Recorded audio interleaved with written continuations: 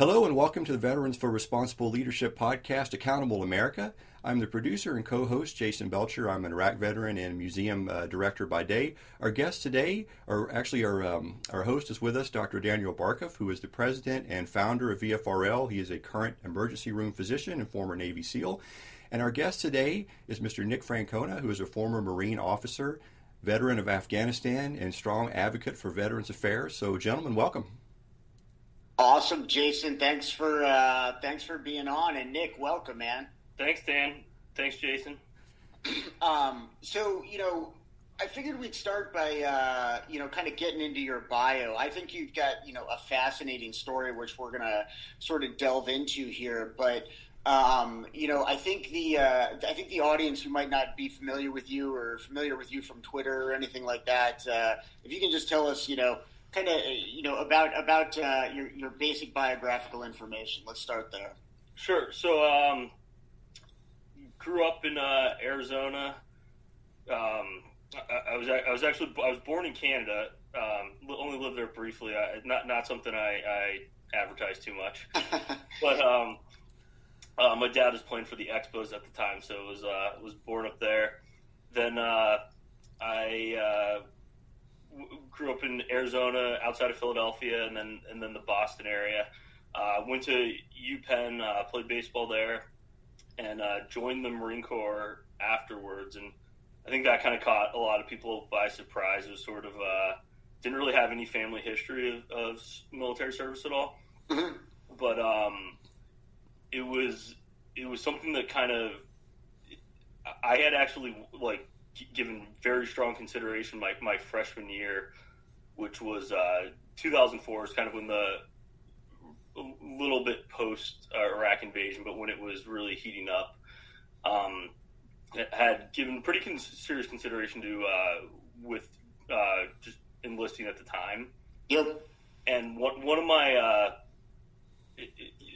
I'll never forget this. It was the guy I played baseball with, travel ball.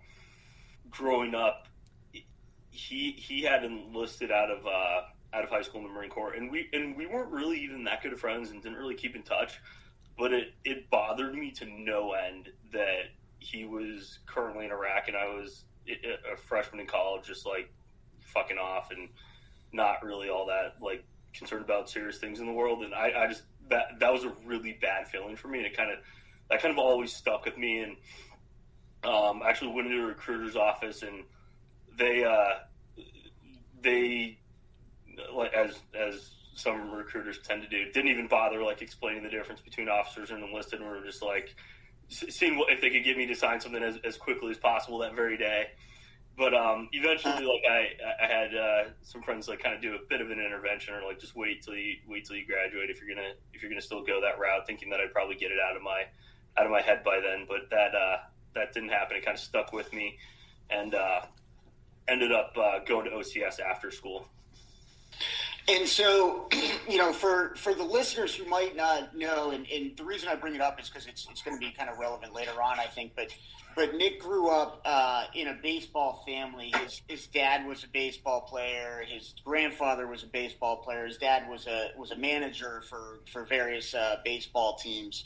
And so I think when we were chatting the other day, it was really interesting to me.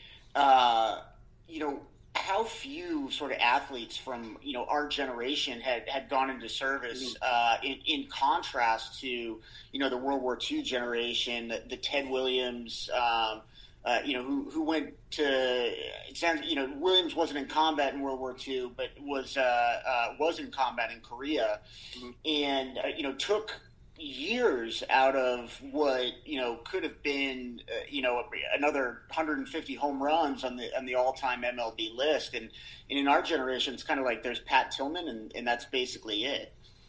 Yeah, I think that reflects kind of the sort of societal expectations with the all-volunteer force, and I think one of the some of the misconceptions about it are that you'll see a lot of kind of tropes out there about the military preying on the poor, and the facts just do not really reflect that. We have an extremely well-educated military, a lot of like really strong like middle class representation. Part of that is just like the standards for enlisting or becoming an officer are high relative to society as a whole. I think the part that doesn't get discussed quite as often that is missing is there just isn't really the sort of enough representation at the upper echelon across society. So it's not really a thing that you don't see a ton of people from kind of the upper crust of society really like feeling that obligation. I think that with an all volunteer force, there isn't that societal pressure to where prior to that is like people didn't want to be a shirker, and when everyone else was going to. I think you still see it to a degree, but it manifests itself differently now, where you'll see some people that I mean, I think we can all probably imagine like the people who have an eye towards politics and with that in mind might like want to join the reserves for a bit, and it's fairly obvious what's going on there. With me, that actually like really drove me to like the more friends that I had that said something like, "Oh, nobody from Penn is going to do this," or "Why would you do that?" That like really made me stubborn about it and dig in and say that like if like that is precisely like why I want to do this. Yeah, no, I think that's right, and you know, you came about it a little differently than I did. You know, I was a Naval Academy guy and was actually in Buds when 9/11 happened, right? Wow. So I was joining a peacetime force essentially, and you know, you made kind of a conscious decision to go into number one, the Marine Corps, but number two, kind of tip of the spear unit, and and maybe you could talk a little bit about how snipers are used in the Marine Corps. Yeah, I don't think I would have probably joined. I can say probably confidently that I doubt that I would have joined had there not been active combat going on, and that I don't view that as like a positive trait necessarily. Probably, if anything, speaks to more like the ignorance at the right. It just really didn't have that much exposure to it, and didn't really have people I could talk to that had wasn't. We didn't have really good family friends, or didn't have any mentors that had served.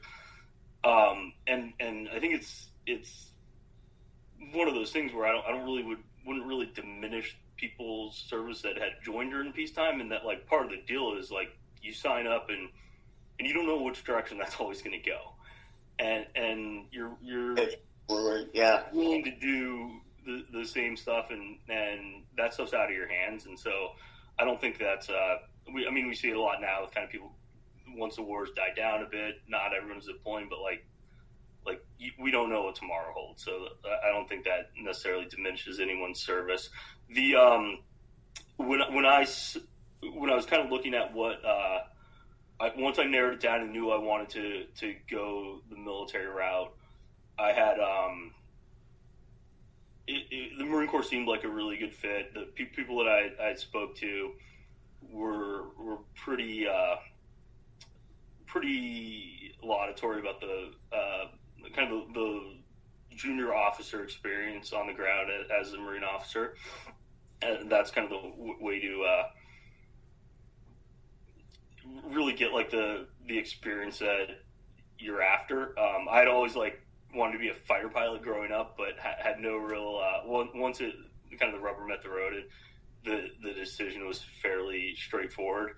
I had no idea what to expect, like whether going into it. I told my parents one time. I told my parents I think they were sort of like almost like hoping I would be like oh, you went to school to study business and can't you be like an accountant or something in the military? And it's like, Mom, like nobody watches the Marine commercials and is like, I would love to do those, like their finances or keep the book for those guys. Like that's just not how it works.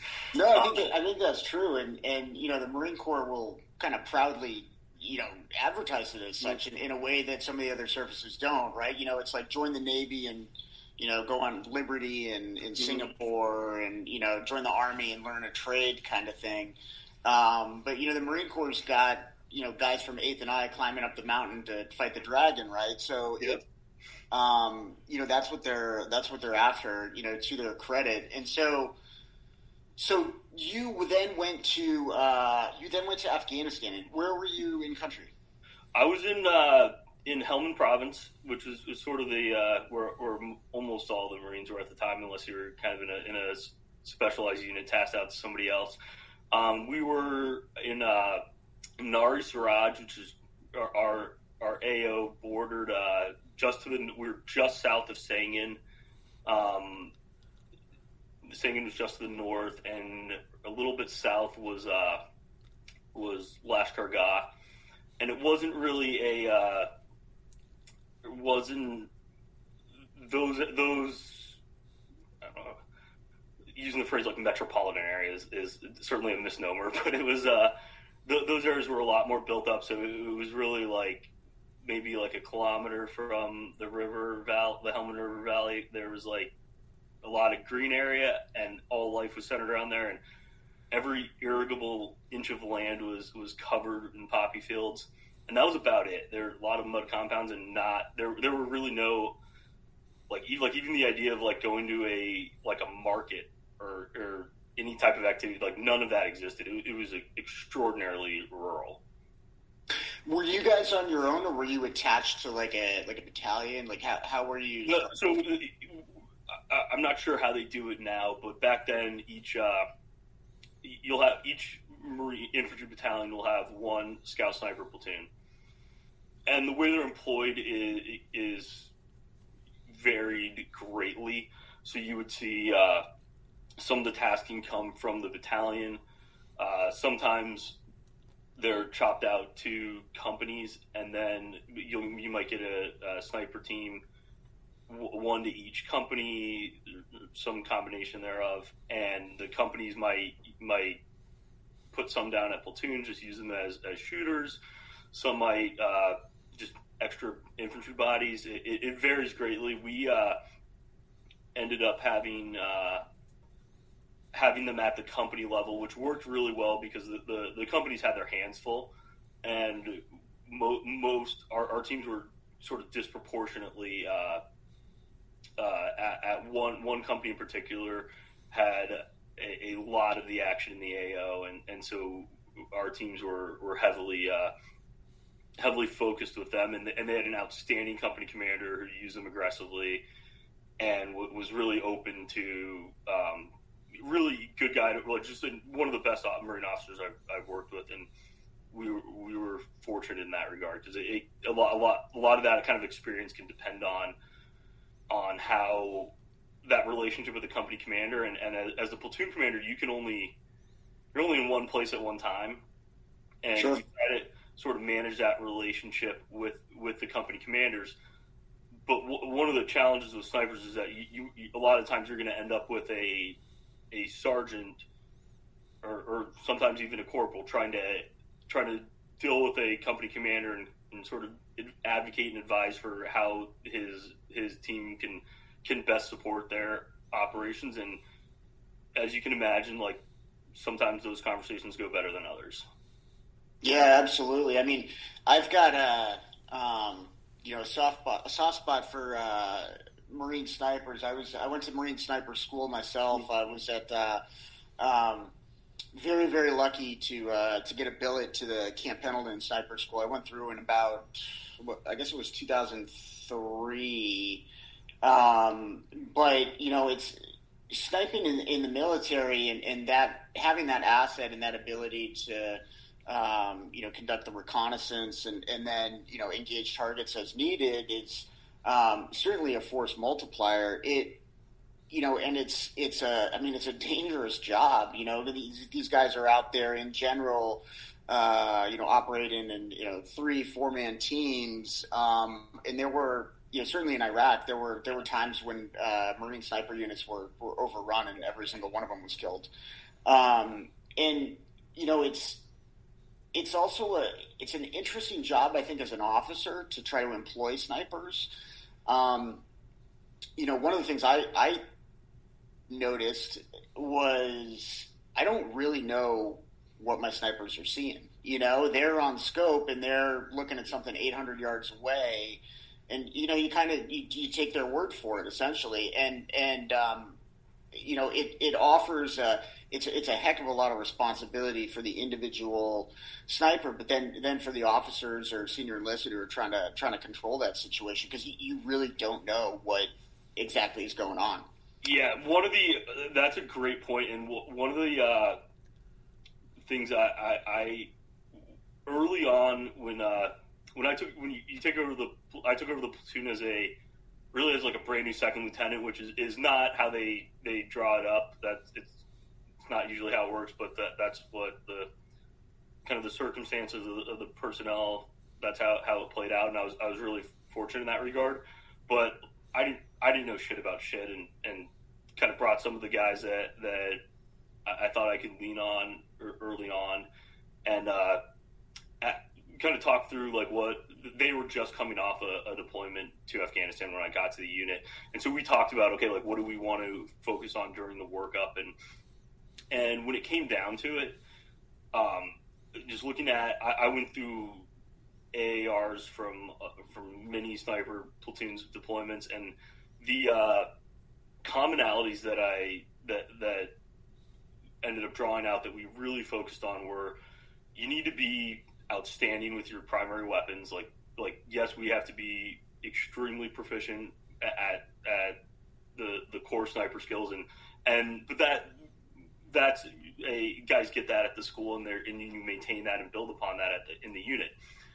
However, like what you cannot allow to happen is you have to be really damn good with your M4 and your 203s and outstanding on the radio at communicating these things, and we focused on primary weapons, and even more than that, the kind of overarching theme was the kind of critical thinking skills and being understanding the bigger picture. So like what you're talking about of what is the mission here? I really need to understand that, because I might have tunnel vision, but the NCOs themselves have to be you can't outsource your thinking there. And like I told them time and time again, like I cannot emphasize this enough with you guys. Like I have to trust you to go out there and make good decisions on whether you're going to end somebody's life or not. And that requires a lot of yes, everyone in a combat unit can like theoretically be in that position, but the plan is to put those guys in that position, so it is going to happen. And you need like no shit ethically sound people that make sound decisions in stressful environments, and if not, it's going to be an absolute debacle. And we've seen how that plays out. Like you really have to have guys with good heads on their shoulders that are not just competent professionally in the hard skills, but that you can really trust that they have a solid moral core and are going to make good ethical decisions. Yeah, I agree with all that. When I was kind of coming up at the Naval Academy, God, I forget, maybe it was Krulak, but one of the commandants of the Corps, there's this sort of this wave of thinking. They called it like the strategic corporal, right? Where like the idea being that some guy who's a fire team leader is making decisions with strategic impact, right? It's and you see this.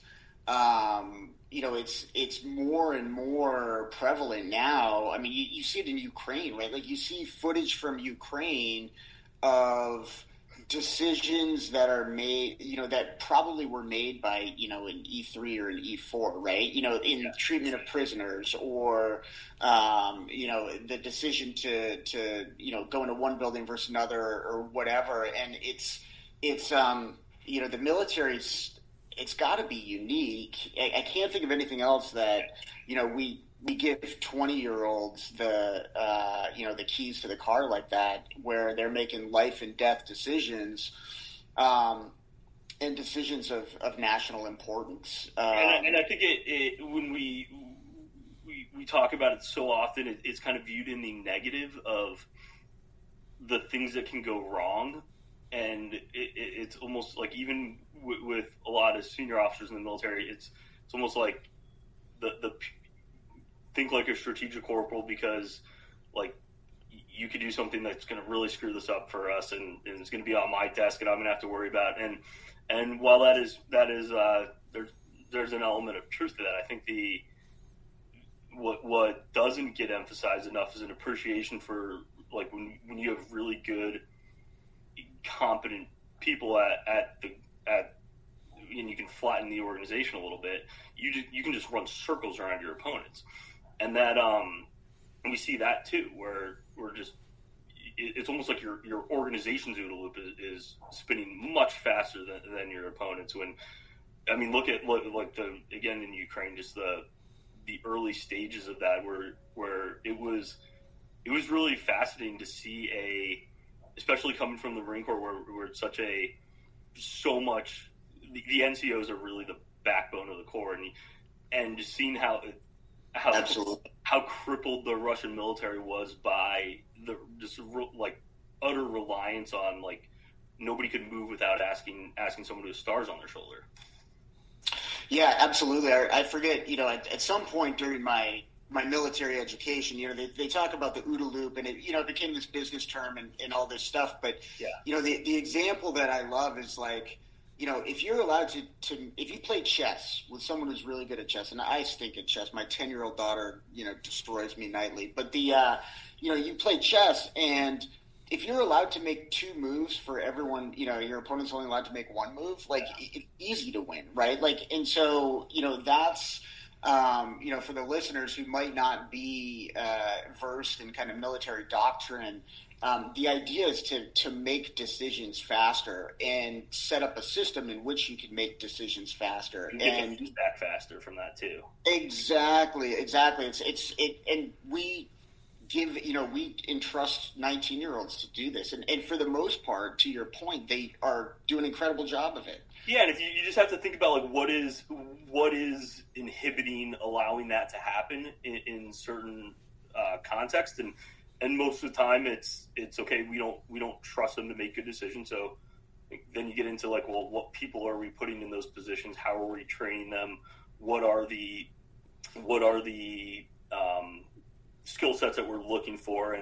And in my situation, I had a sniper platoon that was just coming back from deployment. They had a ton of casualties, unfortunately, and so we had a bare bones platoon that we really needed to build up. And so looking at it that way, it was abundantly clear to me that we're going to run some screeners for the platoon. The skill sets that we need, like, I don't really give a shit how many push-ups these guys can do. I do care if they're going to shoot the wrong people and not be where they say they're going to be.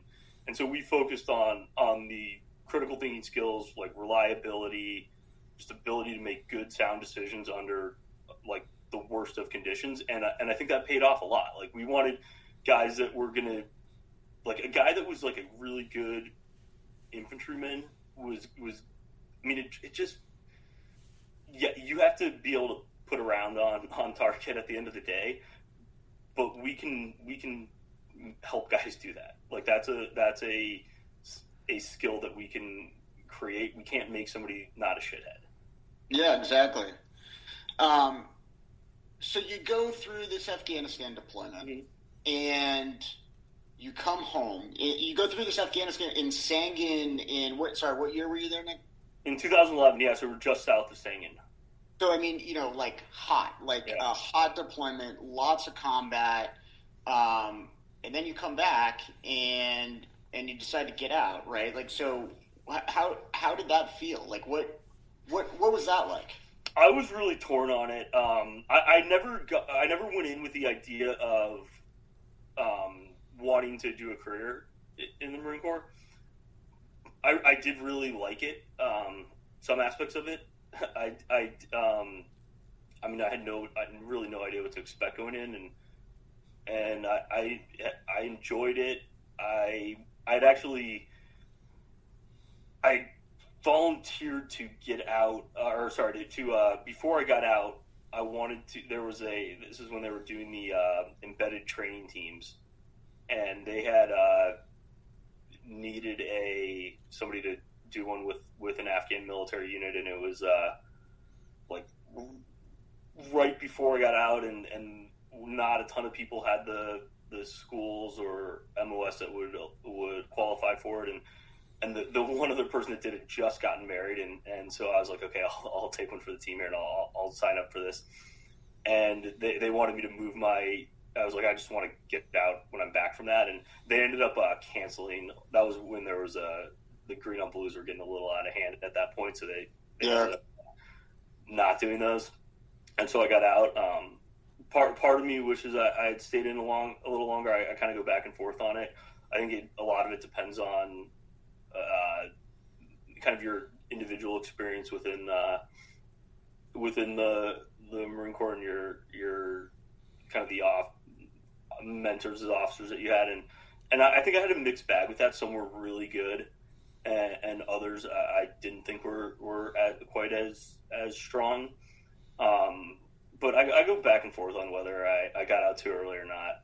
So I ended up getting out, and I went to work in DC. I had a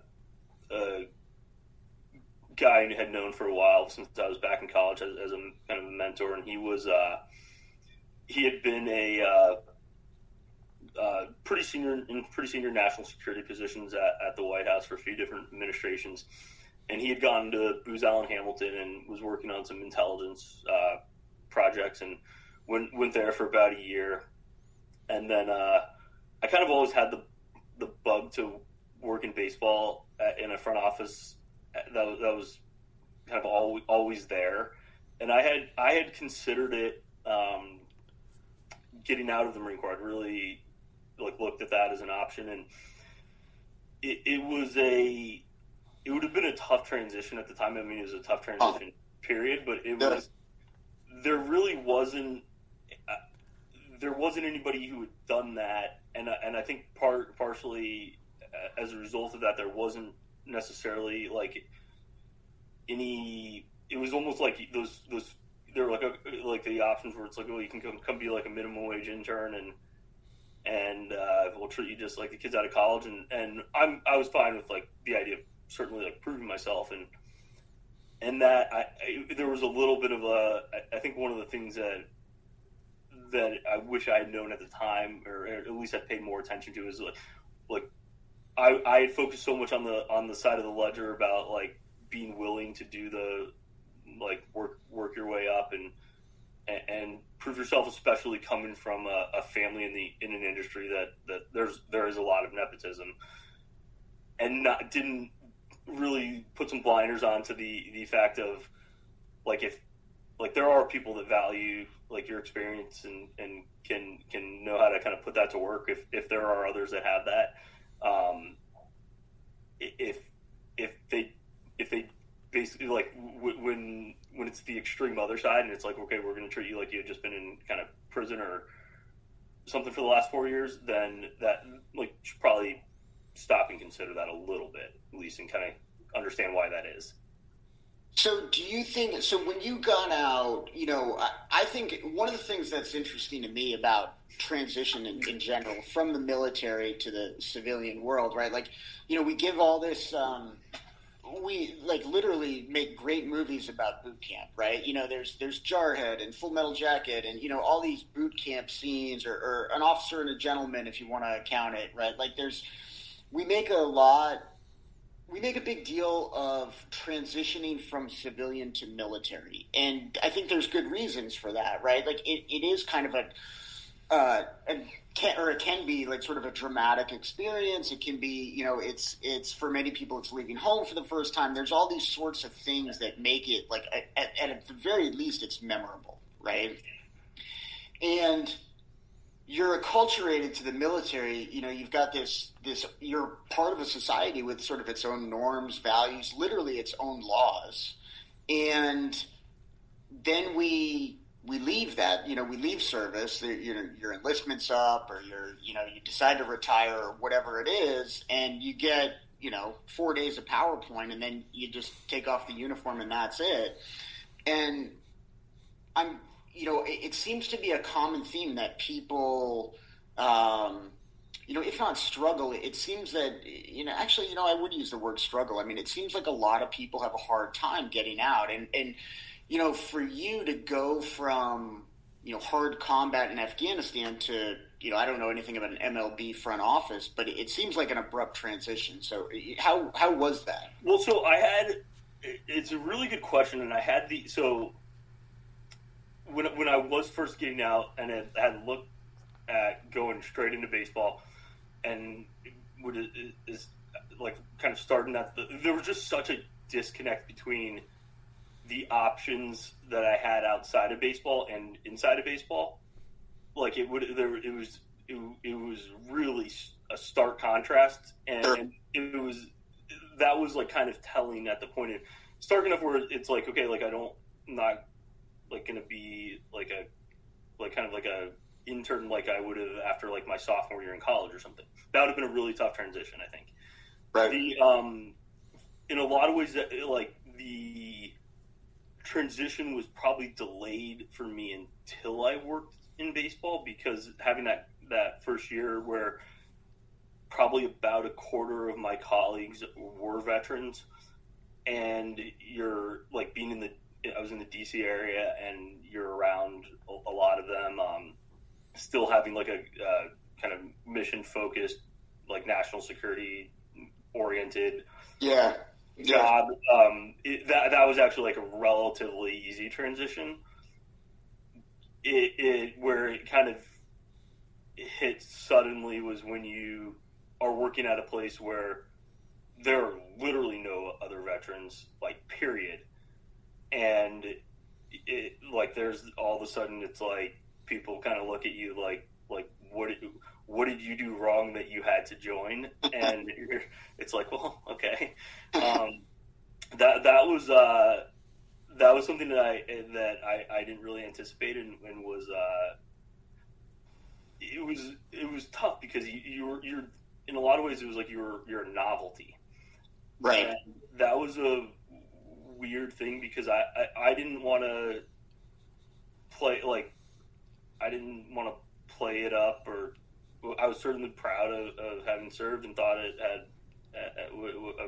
would do it all over again, but it wasn't something I was shy about. But I didn't have wasn't all tatted up and didn't have like a high and tight. I think probably would have not known I'd been in the Marine Corps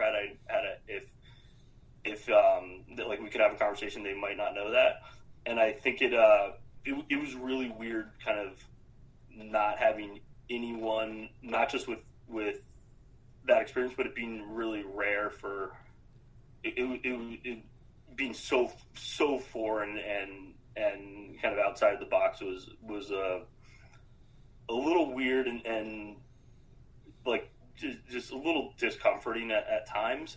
I think where it was particularly weird was with baseball, where you have like such an like ubiquitous like marketing campaign around like supporting veterans, and yet there's like none of them like working there. That was really weird disconnect. Yeah, I want to get back to that, but I experienced a little bit similar, I think, in medicine, where if there were people, if there certainly are veterans who get out and go to medical school, a lot of them were medics or corpsmen while they were in, right? So to go from kind of the combat side of things to medical school was bizarre.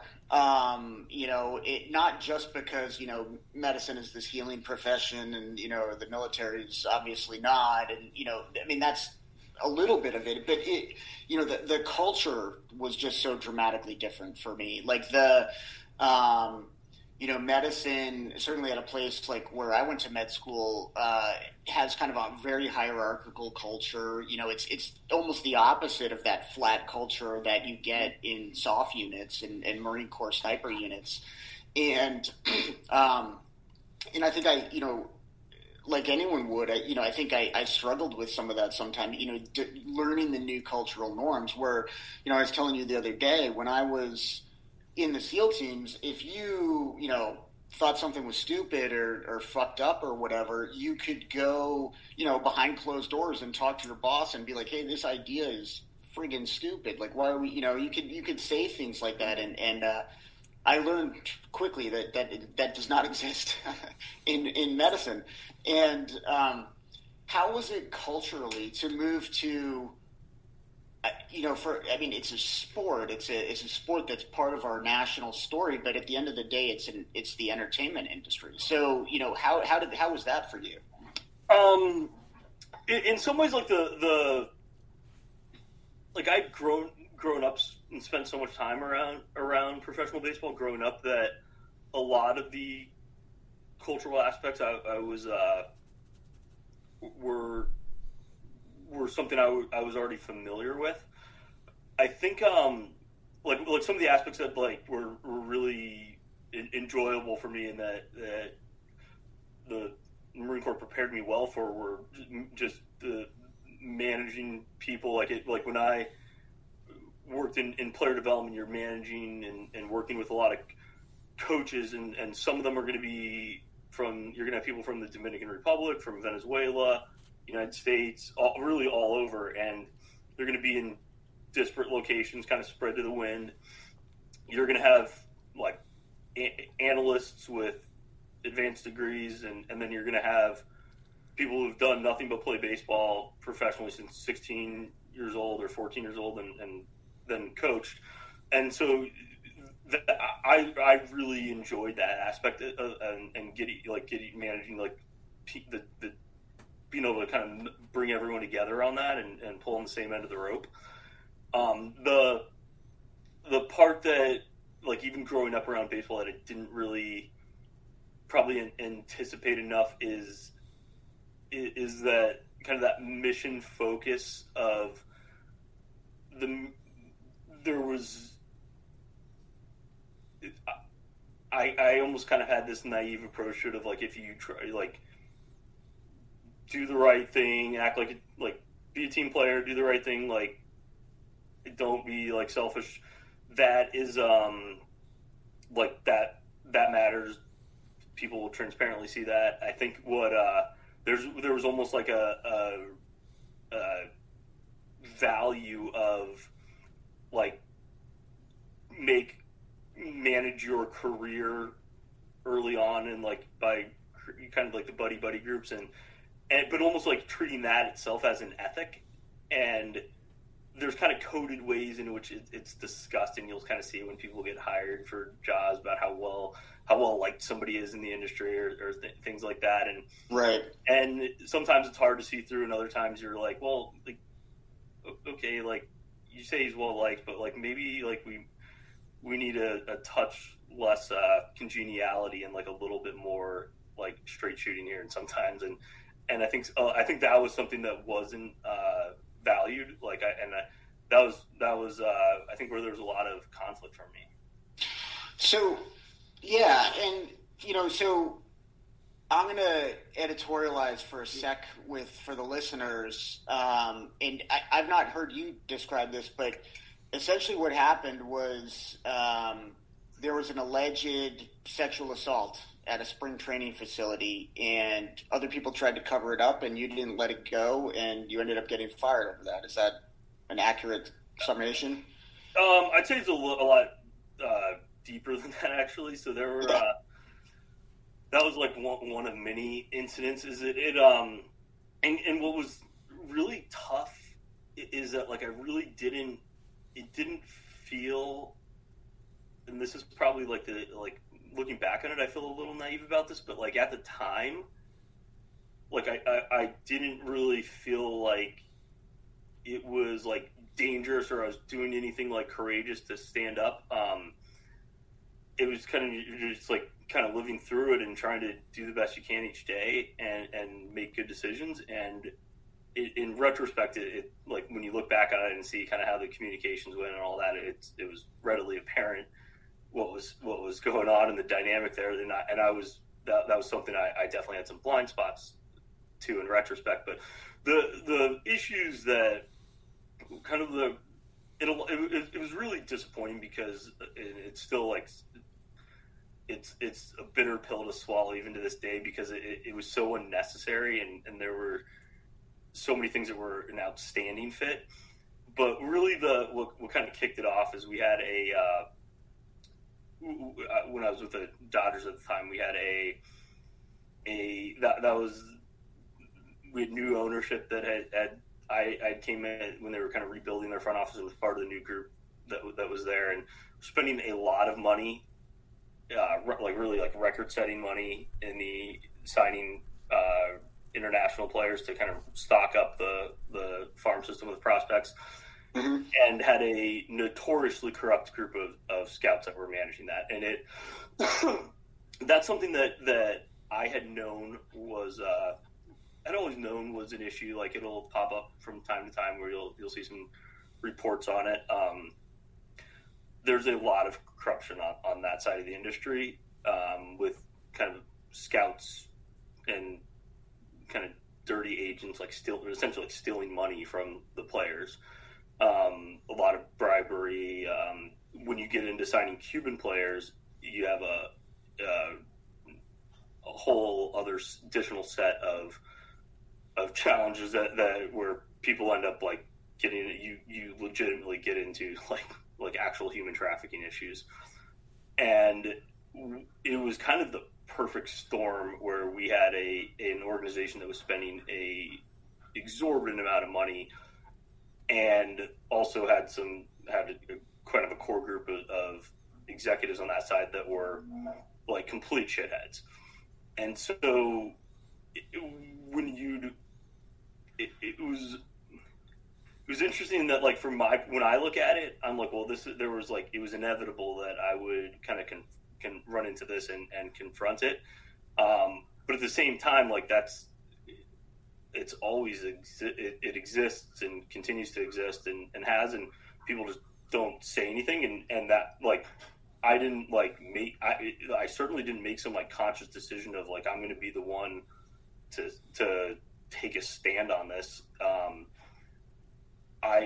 It never even occurred to me that it didn't feel risky at the time. It was like, hey, like, don't do fucking crimes to I would encounter this stuff, and would just was pretty straightforward about it. It was like, we're not doing this. This is bullshit.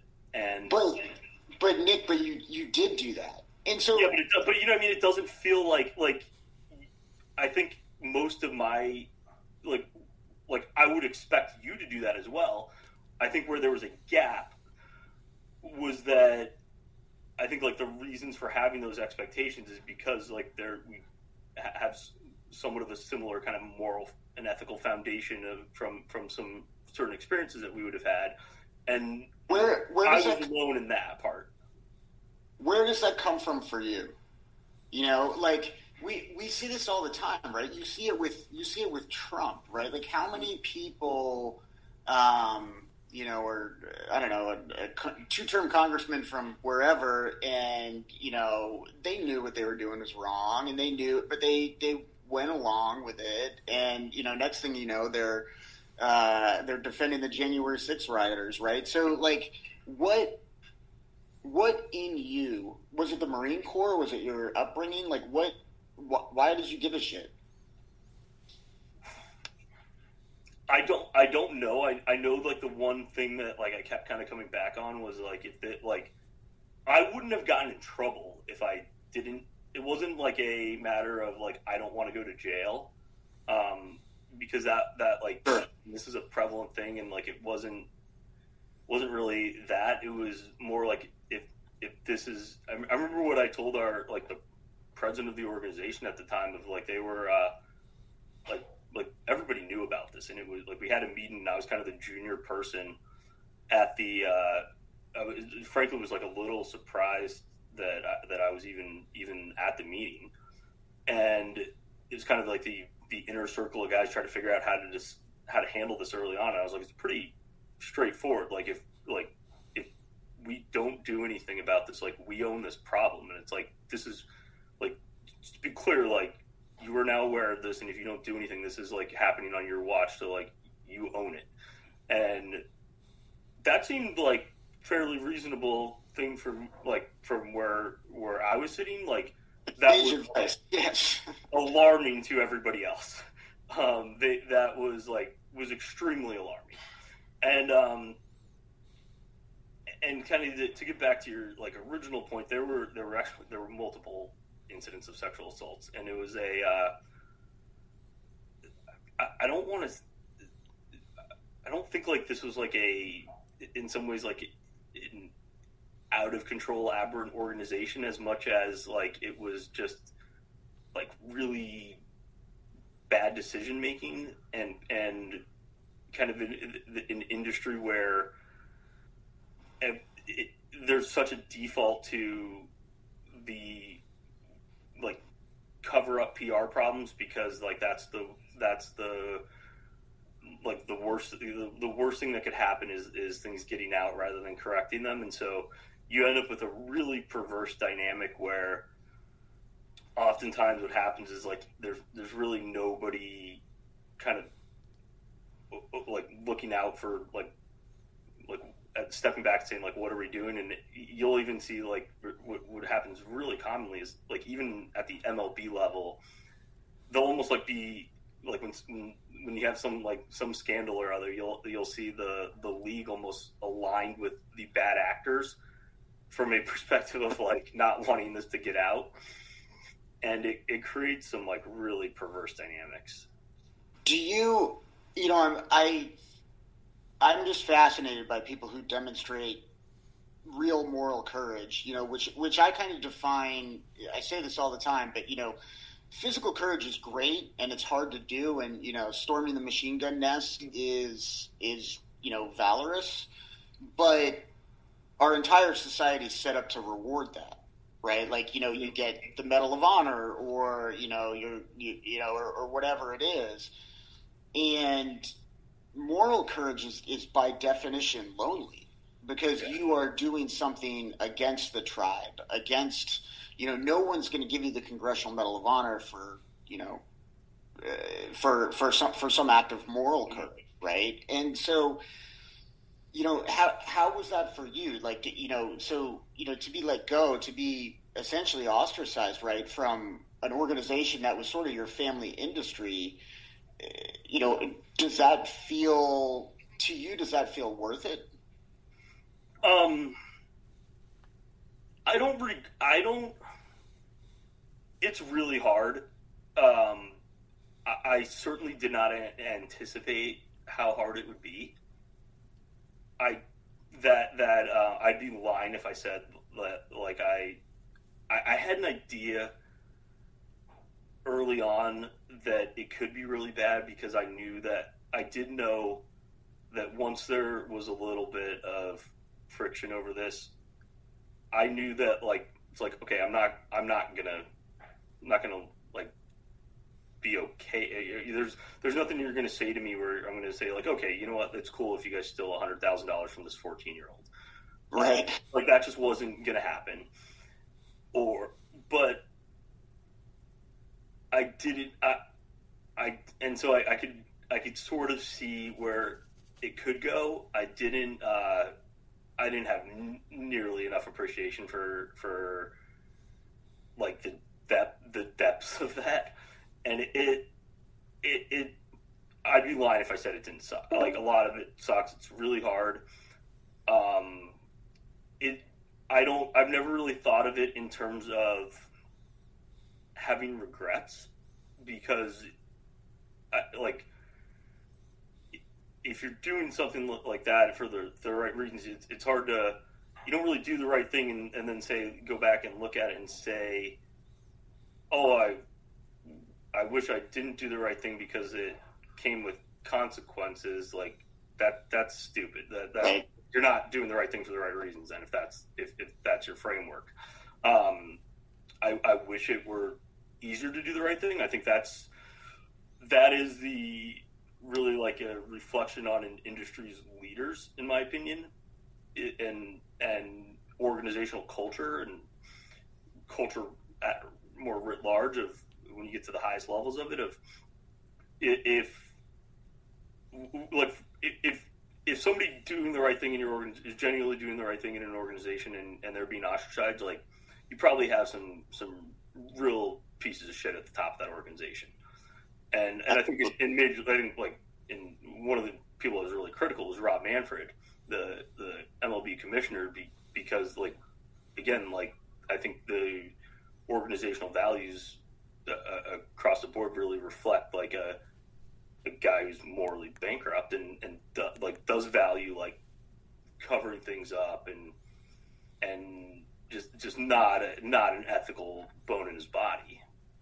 Yeah, I mean, I always think of, I forget the exact saying, but it's, you walk past something and you let something slide, and that's the new standard. Your standards are what you tolerate? Yes, that's it, yeah. It's interesting how, it's interesting just how hard it is. And sometimes it can, later on, once, there's distance from, a decision to exhibit moral courage,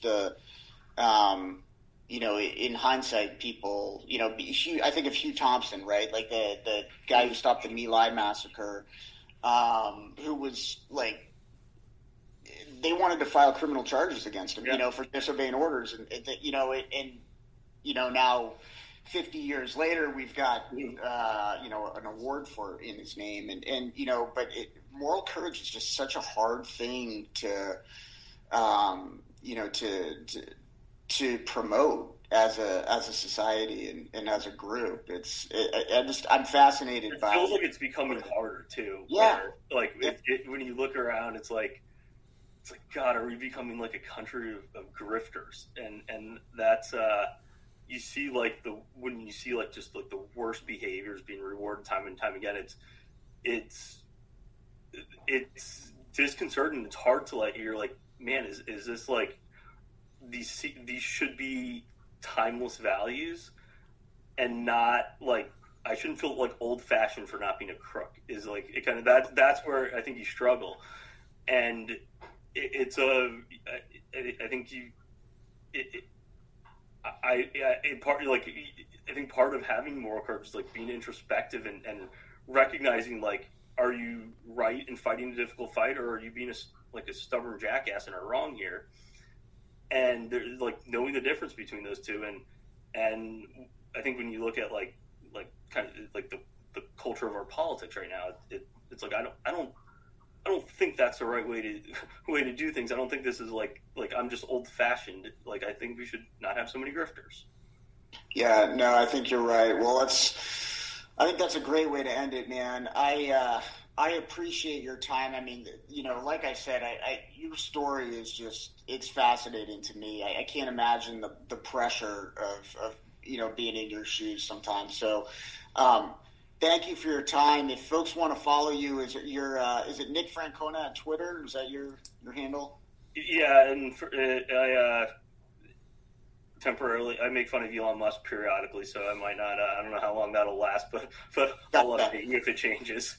All right, sounds good. Hey, Nick, thank you so much, and Jason, as always, thanks for putting it together.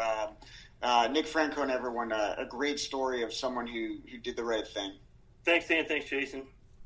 Thank you for listening to An Accountable America, brought to you by Veterans for Responsible Leadership. If you want to learn more about the organization, you can find us on Twitter or Facebook or online at www.vfrl.org.